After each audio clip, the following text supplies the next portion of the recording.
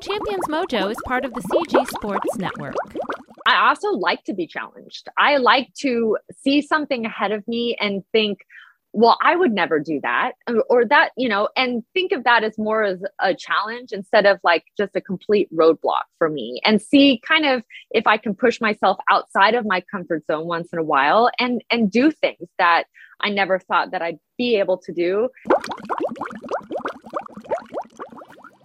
Welcome to the award-winning Champions Mojo, hosted by two world record-holding athletes and health, life, and leadership coaches. Be inspired as you listen to Conversations with Champions. And now, your hosts, Kelly Palace and Maria Parker. Hello, friends. Welcome to the Champions Mojo podcast. And as usual, I am co-hosting with Maria Parker. Hello, Maria. Hi, Kelly. It's so great to be with you today. Oh, it's great to be with you too. And with our guest, who we are going to give a big introduction here in a minute, but let's say hello to her quickly. Hey, Amanda. Hi, Amanda. Hi guys. How's it going? Good. Great. Well, we are so excited for our show today. As you can see, if you're watching, if you're listening, it is the legendary Amanda Beard. And it may be hard to fathom calling someone a legend at the young age of 40, but when you start your Olympic career at 14, that is a lot of time to build your resume. Amanda qualified for 4 consecutive Olympics from 1996 to 2008, earning a total of 7 Olympic medals. She set a world record in the 200-meter breaststroke in 2004 at our U.S. Olympic trials, and then became the Olympic champion in that event in Athens just a few months later.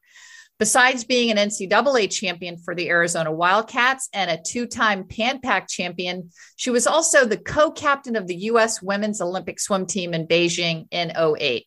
Of all the great swim champions we've had on the show, Amanda seems to have crossed into that rare space for most swimmers into the celebrity status. She's been a model, gracing the pages of some of the world's biggest magazines. She's been a TV sports correspondent and much more. Maria, can you share a little bit more with us about Amanda? Sure. While Amanda's resume is elite, she succeeded, and yet she struggled. She battled bulimia, body dysmorphia, depression, and drug use throughout much of her swimming career, as described in her 2012 memoir, In the Water They Can't See You Cry. Her self-esteem was eroded by an uncompromising pursuit of perfection and always being in the spotlight. But since she retired from competition, she's been busy being a champion in real life. For the last several years, she's championing how important it is for children to learn to swim. This led her to create the Beard Swim Company, a swim school in Gig Harbor, Washington, which she founded in 2017. This champion is much more than a former athletic phenom. She's a wife and a mother of 2 and an advocate for various causes. And we can't wait to talk with her and get some of her mojo for success.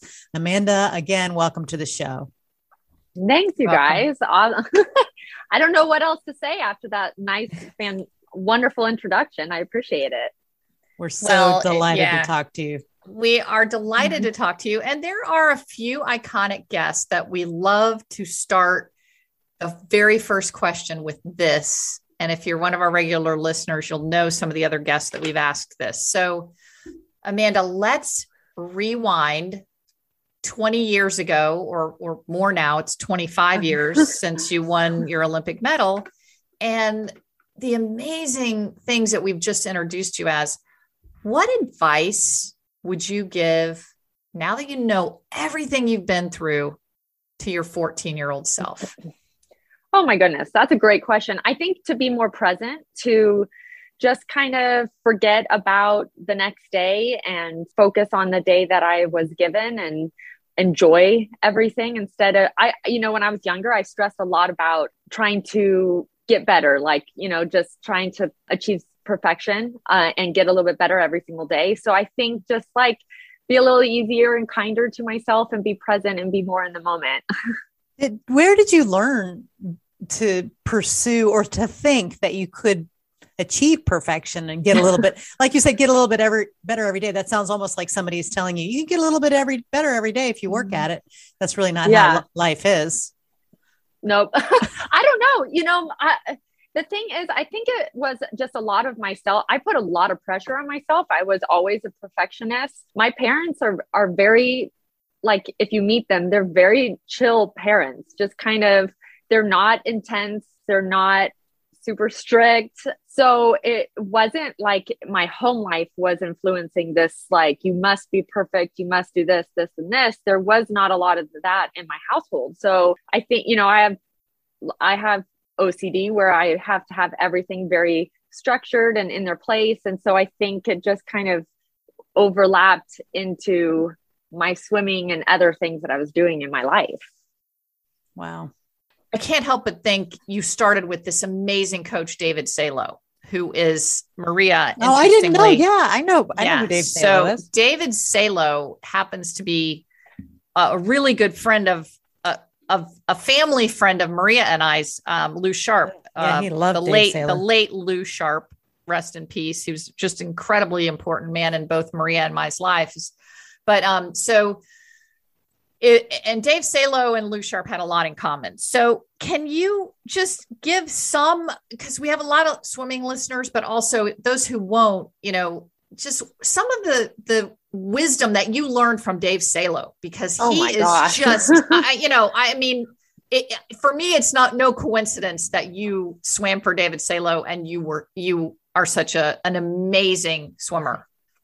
Well, I mean, he was my, one of my first coaches, my club coach, when I started to get really serious about my training and my swimming. Oh gosh, the amount of things that he, kind of helped shape me as an athlete and a person, and would be hours and hours and days to try to describe all of that. But I think the biggest thing with him was like, just to oh my gosh, there's so many, but he was I had such a great connection with him and respect for him even at a young age, that I always wanted to make sure that I was working really hard for him, and that I always felt that he had confidence with me and my abilities. And so I felt like if he was setting these goals and these expectations for me, that they were achievable goals. Like, they weren't like, oh yeah, go to an Olympics, do this and that. There were things that he truly believed that I could accomplish in my life. And he kind of instilled this level of, when you're at practice, you're there, you're 100% there. You're not thinking about homework at school or relationships or any of that kind of stuff. You're being there in the moment and you are giving 100%. So, and that's in everything that we did. So whether it was stretching or dry land, or when we were doing visualization or just breathing exercises or anything in the water, it was done like to perfection. So going back with the perfection thing, but to perfection, because he just knew you were capable of it. And so if you took the time to actually focus and dedicate that time in that moment to that, then you would be able to achieve it. And he really helped me develop my stroke. And the craziest thing about all of this is, when I told my parents that I wanted to swim more and just not swim in the summertime, we just went to the pool closest to us. And that was the Irvine Nova pool, literally a mile down the street from where I grew up, where Dave Salo was the head coach there. So it was just, it worked so perfectly into my world. My parents didn't know much about swimming. They just kind of were like, okay, well, here's a program, go swim there. And little did we know that it was with a coach that would become and be one of the most respected, amazing coaches ever. Did you take the be completely here and do this where you are 100%? Do you still apply that in your life? Absolutely. I mean, it was everything that he taught me at a young age, I took into college with my coaches there and to the rest of my life, especially my training. And then applied that when I was done with training and decided to, start my own business and things like that. So it was, life skills that applied to everything that I did in my life, whether it was in the water or out of the water. Yeah, that's fantastic. So a question we love to know, maybe other than David Salo, who do you think has had the biggest influence in your life? Oh gosh. Well, coaching wise, I trained with Frank Bush at the University of Arizona. He was my coach for, oh my goodness, about 11 years. So he was a huge role in my life and just my training. Same thing with Dave, like just kind of instilling these great, not just teaching me, I guess, and helping me mold as a person, and helping me kind of navigate through life better. I mean, he led our team to great success in college. I trained with him as a professional swimmer, and made the 2000 and 2004 Olympic teams with him. And then he left the University of Arizona to go become the national team director for the United States swim team. And now he's retired, but we still keep in touch. So that's what's cool, is I still keep in touch with these coaches that made huge connections in my life, with Dave Salo and Frank Bush and Cindy Gallagher. They're all huge parts of my life. And I wouldn't be the athlete that I was without all of their wisdom thrown at me. So after you retired from swimming, what are some of the things that you've done? I mean, you've done a lot of different things. What are some of the things that you've done that I think one of the big questions about being such an early and, at 14, you were a huge success, and you don't even know who you are at 14. No. And you grew up, as you said in your book, you grew up in that spotlight, and that was, caused you some of the confusion, I guess, that you went through. But I guess my question is, from that and from, your early swimming, what have you done since swimming that's really filled your chest, that's made you feel, good and powerful and whatever, being a mom. I mean, I think that's huge. My kids are my life and my world, and, watching them grow and helping them navigate life has been huge. And then honestly too, starting our own business, myself and my husband, and it's one of those, like, I knew how to swim. I knew how to jump in a pool and train really hard and dedicate my life to that and becoming a really great swimmer. But, when you remove yourself from that comfort zone and, kind of throw yourself into a different world, you never know, you don't know the challenges that you're going to meet. You're dealing with I sit on a computer a lot of the day and working. So it's different, but I have loved, and I've been really excited about for me, just kind of accomplishing something else outside of the pool, still related to swimming. So that makes it even cooler. But the challenge of, building out a facility to put pools in and teach kiddos how to swim in our community has been pretty cool too. And from what I read, you're hugely successful. I mean, it's not just a little success, but like you got waiting lists, right? To get into your school. Yeah, that I always just say I need more pools, because, our pools are not lap swimming pools. They're not 25-yard pools. They're developed for learning to swim. So they're a little less intimidating for all those little ones. I just don't have enough water. So yeah, we have quite an extensive waiting list. So hopefully over the next, 5 to 10 years, we can get more Beard Swim Co. swim schools open all over the place, so that in every community, there's a swim school available for kids to learn how to swim. So did you come up with that special, I saw the interview with you about what makes your swimming school or pool that you design, you came up with that design on your own. Oh, it's got to have these warm water, not be too big, and have these gentle steps. How did you know that would be such a great place to, I'm dying to get my grandkids in your school. Yeah. Yeah. Well, I guess for me, so my kids swam, they learned how to swim. We were still living in Tucson, Arizona, and I was training there. And my girlfriend owned a swim school there. And so my kids were learning how to swim there, and just kind of watching them progress and learn, and just the joy of a parent seeing your kids learn how to swim is amazing.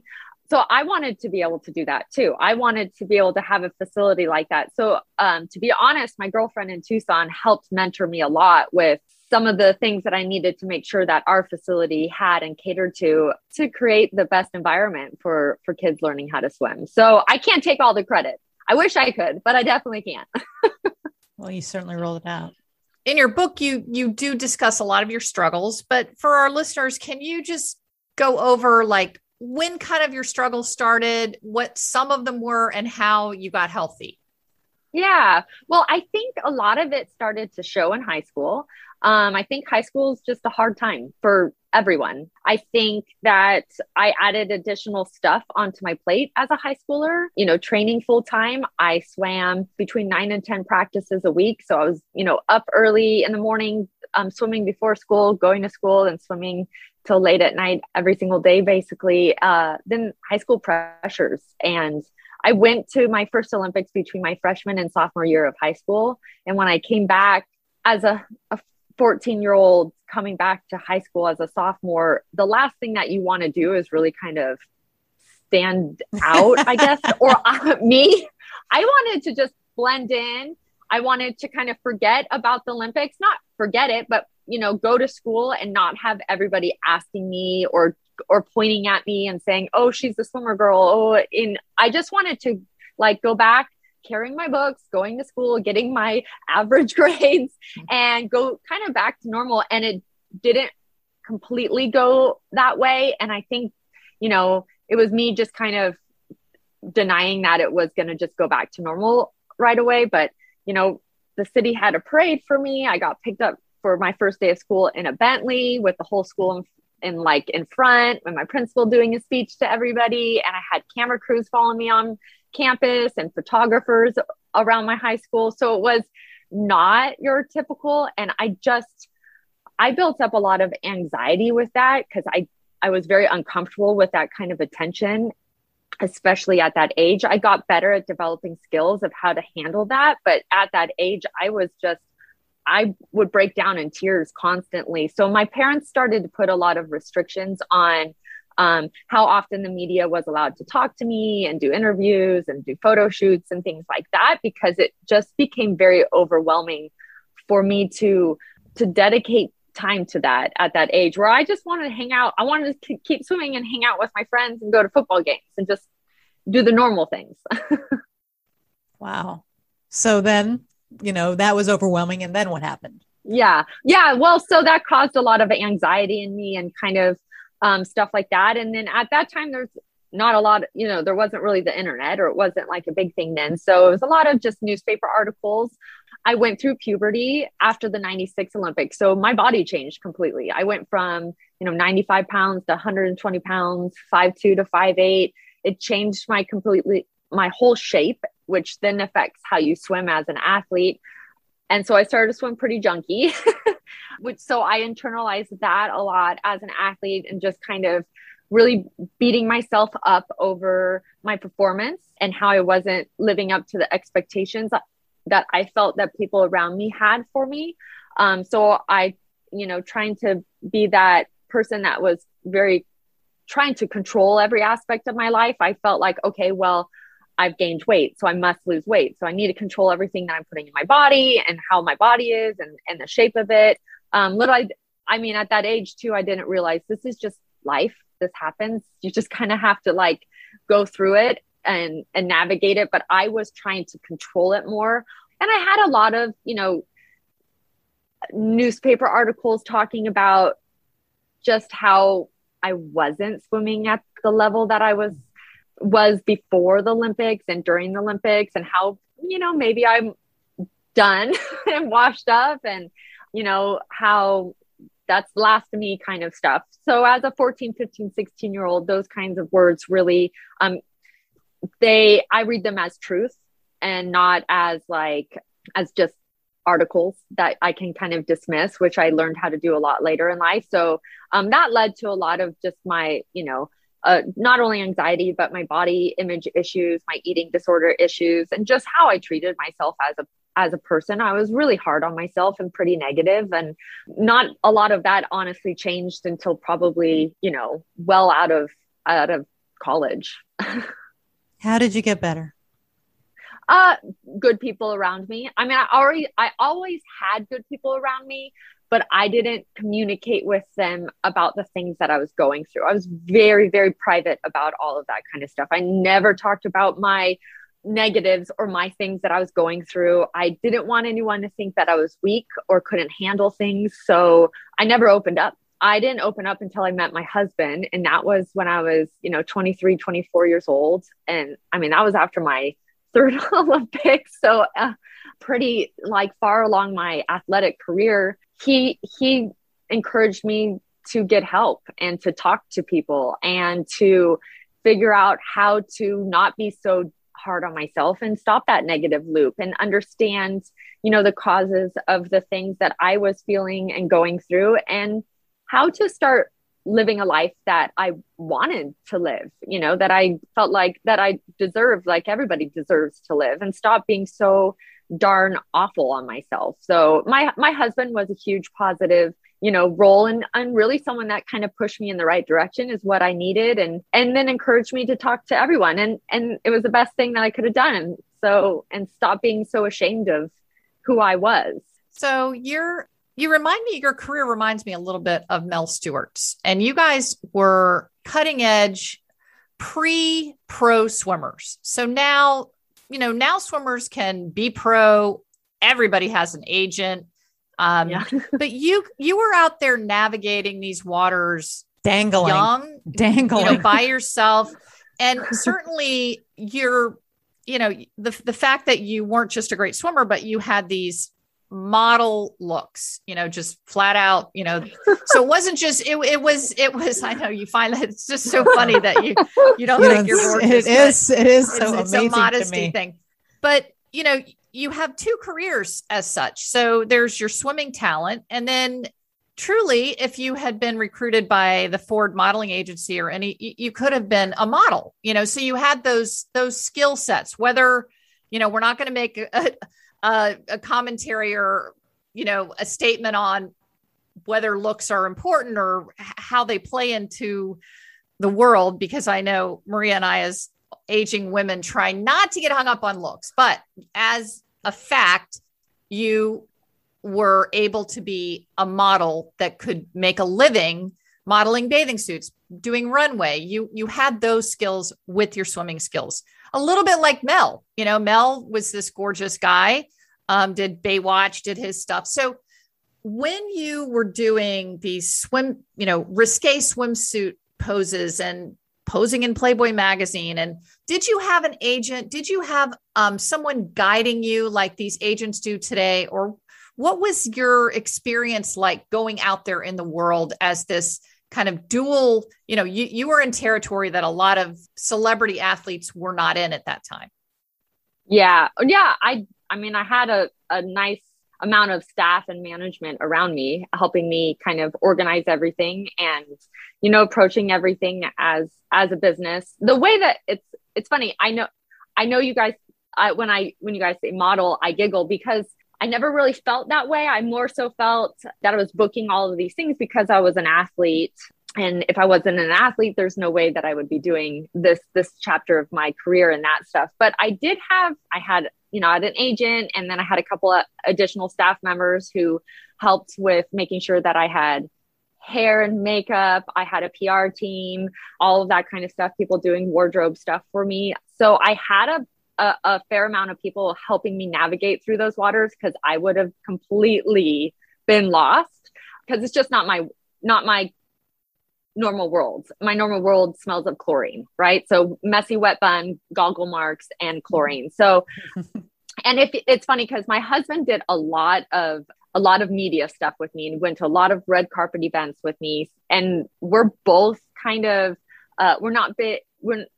you won't see us in clubs very often, we're not those kinds of people. So, but I knew that I had to do red carpet events because they were great media hits. And that would be, great for my business, my role of, being an athlete and everything that I was just doing at that time. So we would literally do hair, makeup, dress up, do all that kind of stuff, go to all the red carpet events, walk the red carpet, do as much media as we can. We literally enter the place. We're like, oh, this is cool, wonderful, awesome. And we'd literally jump in the car, go home, put our pajamas on and watch like a movie and just be super lazy. And to be honest, I wasn't built for that world. I have to wake up at 4:30 the next morning to go to practice, and I need to be rested and prepared and ready to to jump in that pool and train, because none of my coaches that I had would ever let me get away with the excuse of, well, I was out late at a club because it was an opening. There's no way. They don't let you get away with that kind of stuff. So I had a lot of people helping me figure out that road for sure. How did you figure out how to be Amanda Beard Inc.? I have no idea. Try out lots of falling on my face. Like I think you do with everything, right? Just kind of like throwing the spaghetti at the wall, trying to see what sticks, see where I fit in with stuff, what makes sense. And, you know, making a lot of mistakes along the way, like we all do through life, and trying to discover who we are and who we are as a person, and then also in business. So I think the point Kelly's making is that you are out way ahead of others doing that. And so given your personality, where it's like, please just let me sleep and be by myself with my family. I mean, I think it's kind of miraculous that you were able to create, you know, this very glamorous, beautiful, and also beyond that, I mean, I think you made us want to be swimmers. You made us want to be athletic. You made us, it wasn't just about you getting out there glammed up. You were also an athlete, and you were also producing in the athletic world. So, I mean, I love what you did. It's just, to me, it's amazing that you were able to do it and be such a, you know, a forerunner to, you know, everybody's trying to do that now, right?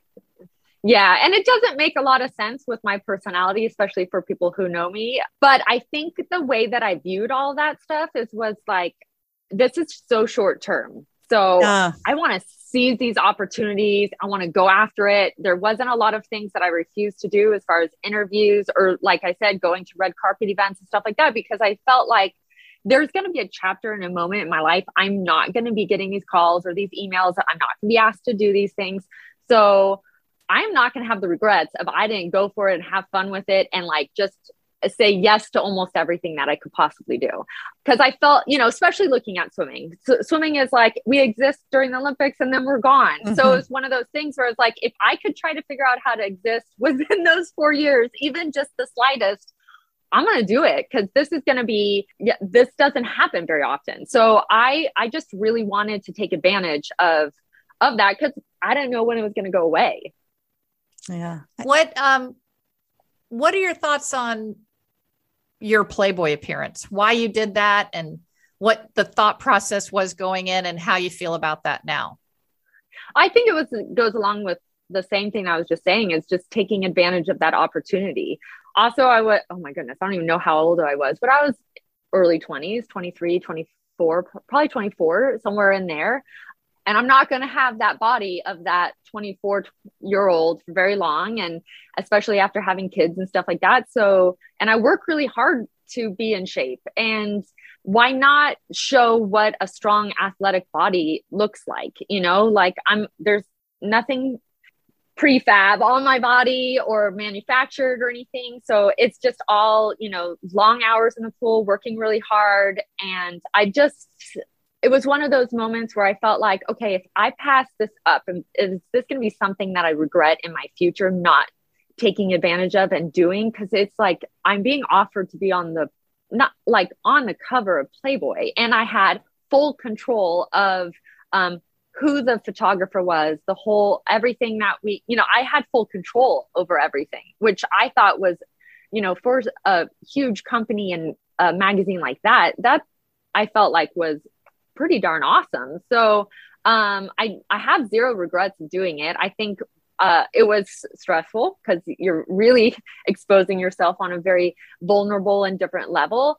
But I had full support of my family, my husband, you know, the people in my tight community. So I felt, you know, ready to kind of tackle that next chapter and have fun with it. This theme just keeps coming back as we're talking with you. You're so clearly private and modest and, you know, hardworking, and yet time and time again, you have made, I would say, the difficult choice of being really authentic. Like, you're showing your body, telling your story. And is that part of your healing from, you know, keeping it all inside? Was that part of the journey? And I think it's also makes you feel empowered, right? Yeah. Like confident and like in control of things and making decisions. And I also while I am very private and I am, kind of to myself a lot with a lot of things, I also like to be challenged. I like to see something ahead of me and think, well, I would never do that, or that, and think of that as more as a challenge instead of like just a complete roadblock for me, and see kind of if I can push myself outside of my comfort zone once in a while and do things that I never thought that I'd be able to do. And it gives you a level of like, okay, I'm a confident person. I can do this. So to me, it was more stepping up to the challenges of things that terrified you. Yeah, completely. I just want to go back, sorry, just for a second, because I think if there's parents or 15-year-old or 17-year-old girls listening to this, I want them to hear from you. Yeah. You did a lot of things. You did self-mutilation. I guess there was bulimia. I'm not sure, all of the extent of it. What would you say to some swimmer or gymnast or somebody else, in a sport who's constantly, their body, you nailed it about the body changing. I saw that in cross country. It's like your body changes in these sports and everything changes. Everything changes. So what would you say to those girls or the parents of those girls out there who may be struggling with those same just demons that you struggled with? Yeah. Well, I mean, I think what happens is we go through those things and we start to think like, I'm the only one going through this. I'm the only one struggling. No one could possibly understand the things that I'm feeling, the emotional struggles, the way that I'm viewing myself, especially if you look at, like a young lady and you think, oh, she's got everything going for her, beautiful, great grades, she's accomplished in all these things.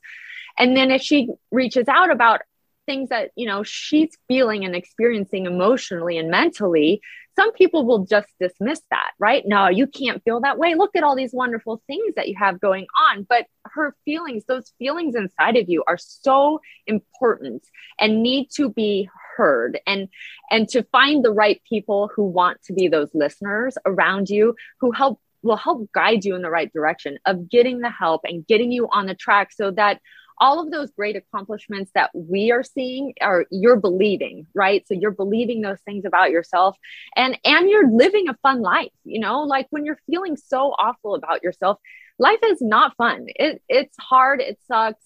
You put a smile on your face and you go about your life, but inside you're just, it's dark and you're crying your eyes out. And that's not how we should be feeling. And as humans, we're always going to have those moments and ups and downs in our lives because it's life, and we experience different tragedies and different things that we have to overcome. But as a whole, we should be, have that support system around us who helps, encourage us and guide us and reminds us, of how wonderful we are. And it's not, checking off all those little, boxes on your list of, well, you have to, have your hair look like this or your skin look like this. Who cares about that stuff, So being okay with speaking up about it is really, really important for all those, not just young females, a lot of young men, and everyone experiences this at any age, being okay with speaking up and exposing, your true self to the people who you really trust around you. For me, when I did that, I felt like I connected with so many people on such a deeper level, and then heard their stories. And it made me feel like, oh, I'm not this black sheep walking around. Look at this really accomplished, coach or athlete or movie star, and they're experiencing the same things that I am. Like, wow, okay, I can do this. I can handle this. So speaking up is huge. Thank you. Yes. Amanda, so obviously just in the short time that we've been speaking, you are authentic, you are confident, you have this ability to want to improve yourself every day. So these are three, you love the challenge. These are three tremendous attributes that you have as a champion. What other traits do you see that champions possess? Oh, champions possess. Wow. I think well, I can tell you when I meet really successful, especially athletes, I love it when I meet them and I have a conversation with them and they're looking at me, right? And they're actually having a conversation with you. So I've had a lot of encounters with people where they're talking to you, but they're kind of just talking at you and wandering. So I really enjoy those people who are respectful to the people that enter their lives and they engage with, right? On all levels, not just, from Olympic athlete to Olympic athlete, just anybody that you're coming into contact with your life. So I think, the athletes that I have met along the way who have, taken the time to like talk to me and then remember those conversations and have those engagements. I think that's a huge thing of being a champion, is being really engaged in the people around you. Wow. Gosh, that's a great answer. And that's just a champion in life. I mean, that's like a successful business person. That's a successful parent. I mean, think about how much you love it when a parent looked at you and listened and really, I mean, Maria and I shared my mother and her mother-in-law. Was there anyone better than Norma Parker, Maria, that could grab you by both hands, look deep into your eyes and say, "What's going on, honey?" I mean, that is like what you're describing. And it's such a great quality. I don't think we've had anyone say that out of 130 shows say that. And it's true and so beautiful and speaks so much to your maturity. It brings tears to my eyes thinking about my late mother. Yeah, she was excellent at that. Yeah. I mean, those encounters with those people that I've had have made long lasting impressions on me, and just everything that I've done. And those people have no idea that they've made that kind of an impression on me, but it's huge. It's so huge. Do you do that, Amanda? When you meet someone, do you try to do that? I absolutely try, but I'm sure that I don't do it all the time. I try really hard, especially with my husband and my kids, because, you get very lazy, I guess, with your relationship with your spouse sometimes. And, my husband will be trying to have a conversation with me and I'll just be like, just like, where it's like when he's talking to me or when anybody's talking to me, those words they mean something, right? They're coming from him. So I want to be present and to be listening to him. And I tuck my kids in every night, and that's one big thing. My son is very, he's a lot like me. He's very private. He doesn't talk about his emotions very much. So I make a point every night when I'm tucking my son in is to have these, like, it's this weird moment where he just lets everything out. So we have these long conversations just about everything. And even like with my daughter, she'll ramble off about all of these wild little stories that happen at school and this or that, but they're so important to her and her life and what's going on with her that I'm going to listen and I'm going to care about what you're telling me, because when you become a teenager, I still want this. I want these interactions. And so if I dismiss them now, there's no chance that when you're 16 that you're going to be coming and telling me about what's going on at school anymore. That is so smart. And great parenting advice and great marriage advice. My mother was one of the greatest parents, and she, every year through high school, I would come and sit on her bed. If I came in at 1 a.m, I would come and sit on her bed and tell her everything. I did this, I did that, I drank a beer, I did, because she was always there. So I think that is great parenting advice. That's cool. Well, hopefully I'll be like your mom. So yeah. Sounds like she was a pretty special lady. She was a very, very special lady. And, well, awesome. So, this is Amanda. I mean, I think we've gotten so much out of you, and we want to be respectful of your time. It's like so much mojo, like the mojo is there. We always ask the last question. We also have a fun sprinter round. So we still have a little bit to cover before we let you go. But, so is there anything that we have not asked you that you just would like to share with our listeners? Oh my gosh. I don't know. You guys covered a lot of amazing topics. I would say, get your kids in swim lessons, find a swim program in your community, in your area. It's such an important life skill. It doesn't matter if they want to be swimmers, but the aquatic doors that will open will be huge. And just, the the drowning, oh gosh, I mean, it's preventable. So get your kids exposed at a young age. It's very important. So I think that'd be my last thing that I make sure everyone knows that.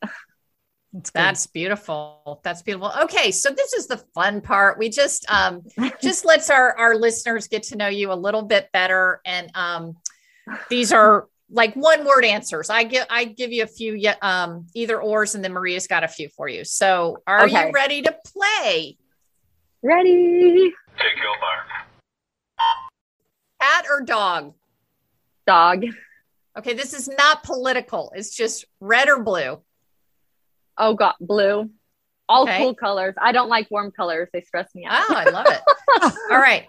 Milk chocolate or dark chocolate? Dark chocolate. Kickboard or no kickboard? Kickboard. Mountains or beach? Beach. Football or baseball? Baseball. Okay, you got one hour. Cardio or weights? Cardio. Coffee or tea? Coffee. Morning person or night owl? Morning person. All right, Maria's got a few here. These are short, super short answers. Those are, I like that. That's fun. Okay. Favorite color? Blue. Favorite pizza topping? Oh gosh. Garlic. Oh, that's a good one. That's my husband's favorite topping. Favorite vegetable? Broccoli. Favorite place to swim? Monte Carlo. That sounds nice. How do you relax? Swimming.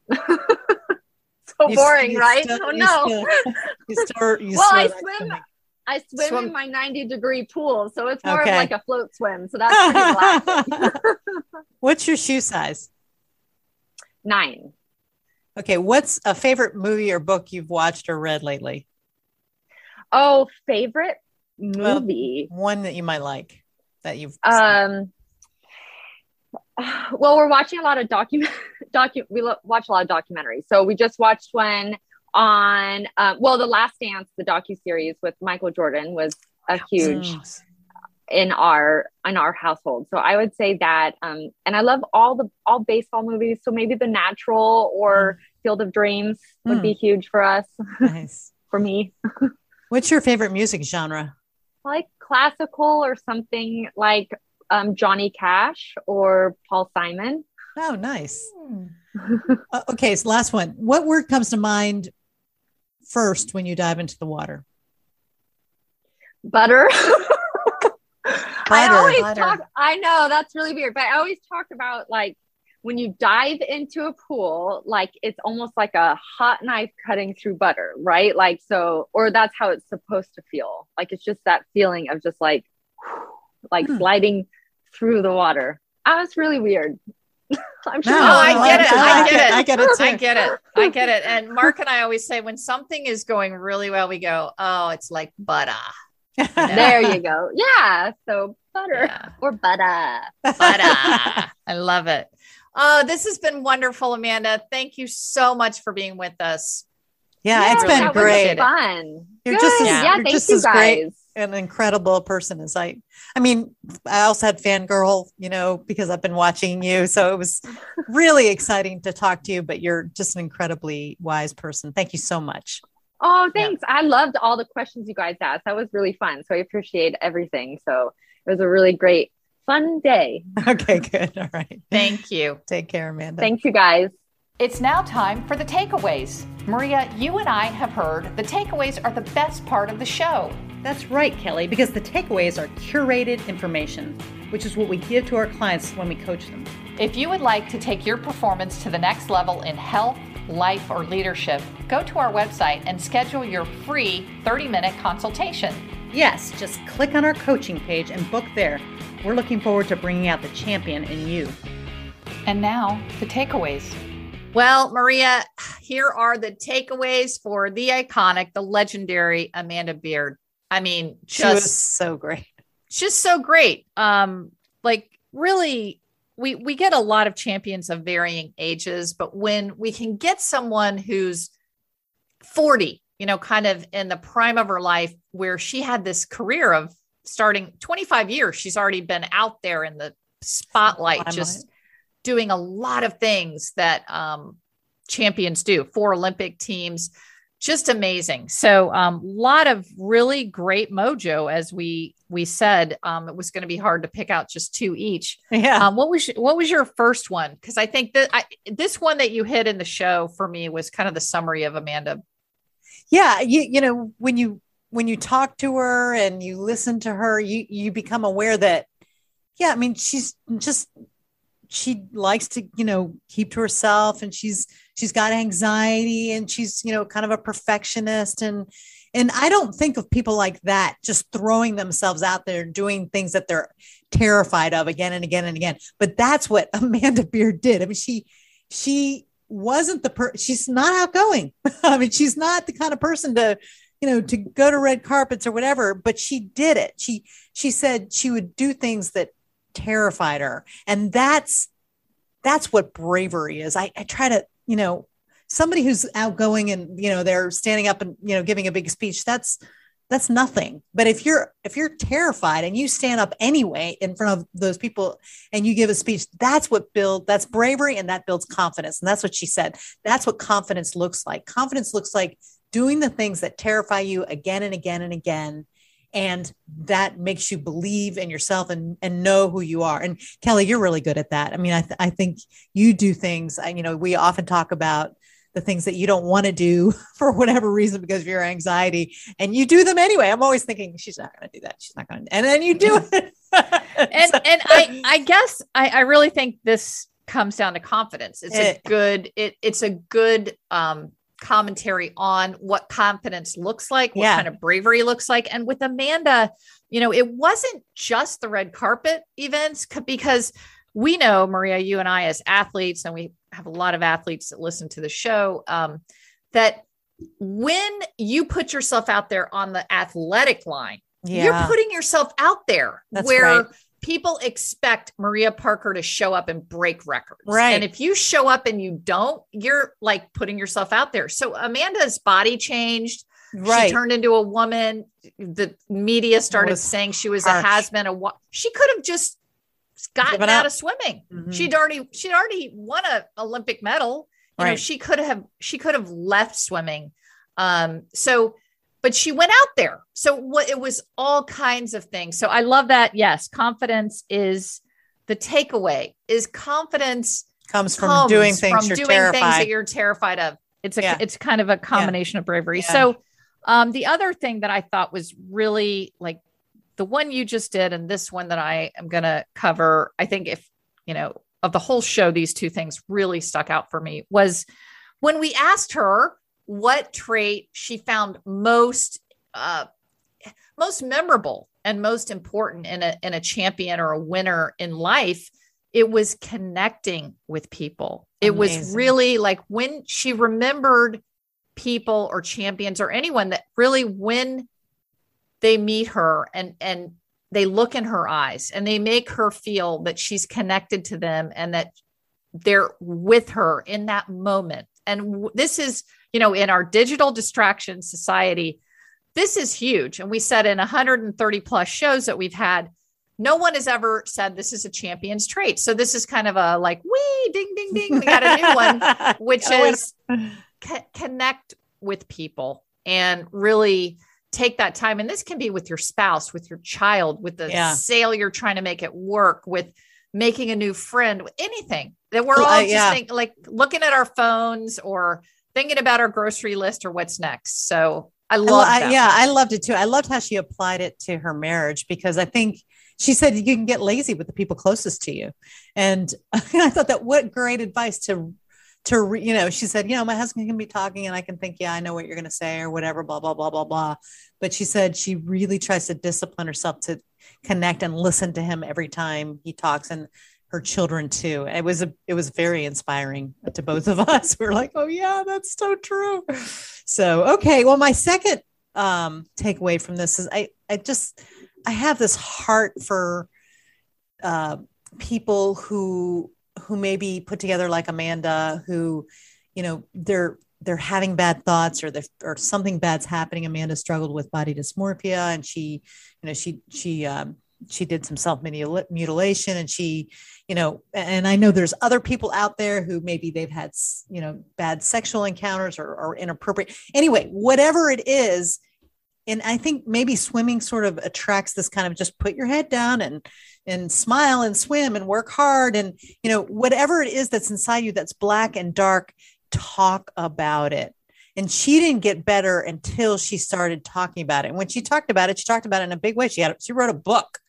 So, she wrote, and I hope that any young man or woman or parent will hear this, or even adult, however you are, if there's something deep and dark inside you, find someone you can trust to tell. Start talking about it. Because as Mr. Rogers says, if you can't talk about it, you can't deal with it. And it becomes bigger and more monster-like inside of you. Let it out. Let somebody else, as she said, when she started talking about things, it normalized. Everybody's like, oh yeah, me too. I've had that too. So I hope that anybody who's in this dark space, or if you know somebody, who seems like they're doing okay, but you're not sure you're getting all the story, ask them about it. Keep asking. That's sort of one of my gifts. It's like, I will not let a bone go. I mean, I will keep, if I think somebody's, something's bad, I will keep asking. And I think, find somebody you trust if you've got something and talk to them about it. End of lecture. Love it. Yeah, no, speak up. Yeah. It's like, mental health issues have, quadrupled because of the pandemic. So we know, this is an important way to deal with overcoming a lot of things, is tell somebody, talk with somebody. Yeah. So my second thing was, not something new, but, repetition is the mother of learning. Right. And it's like being in the now.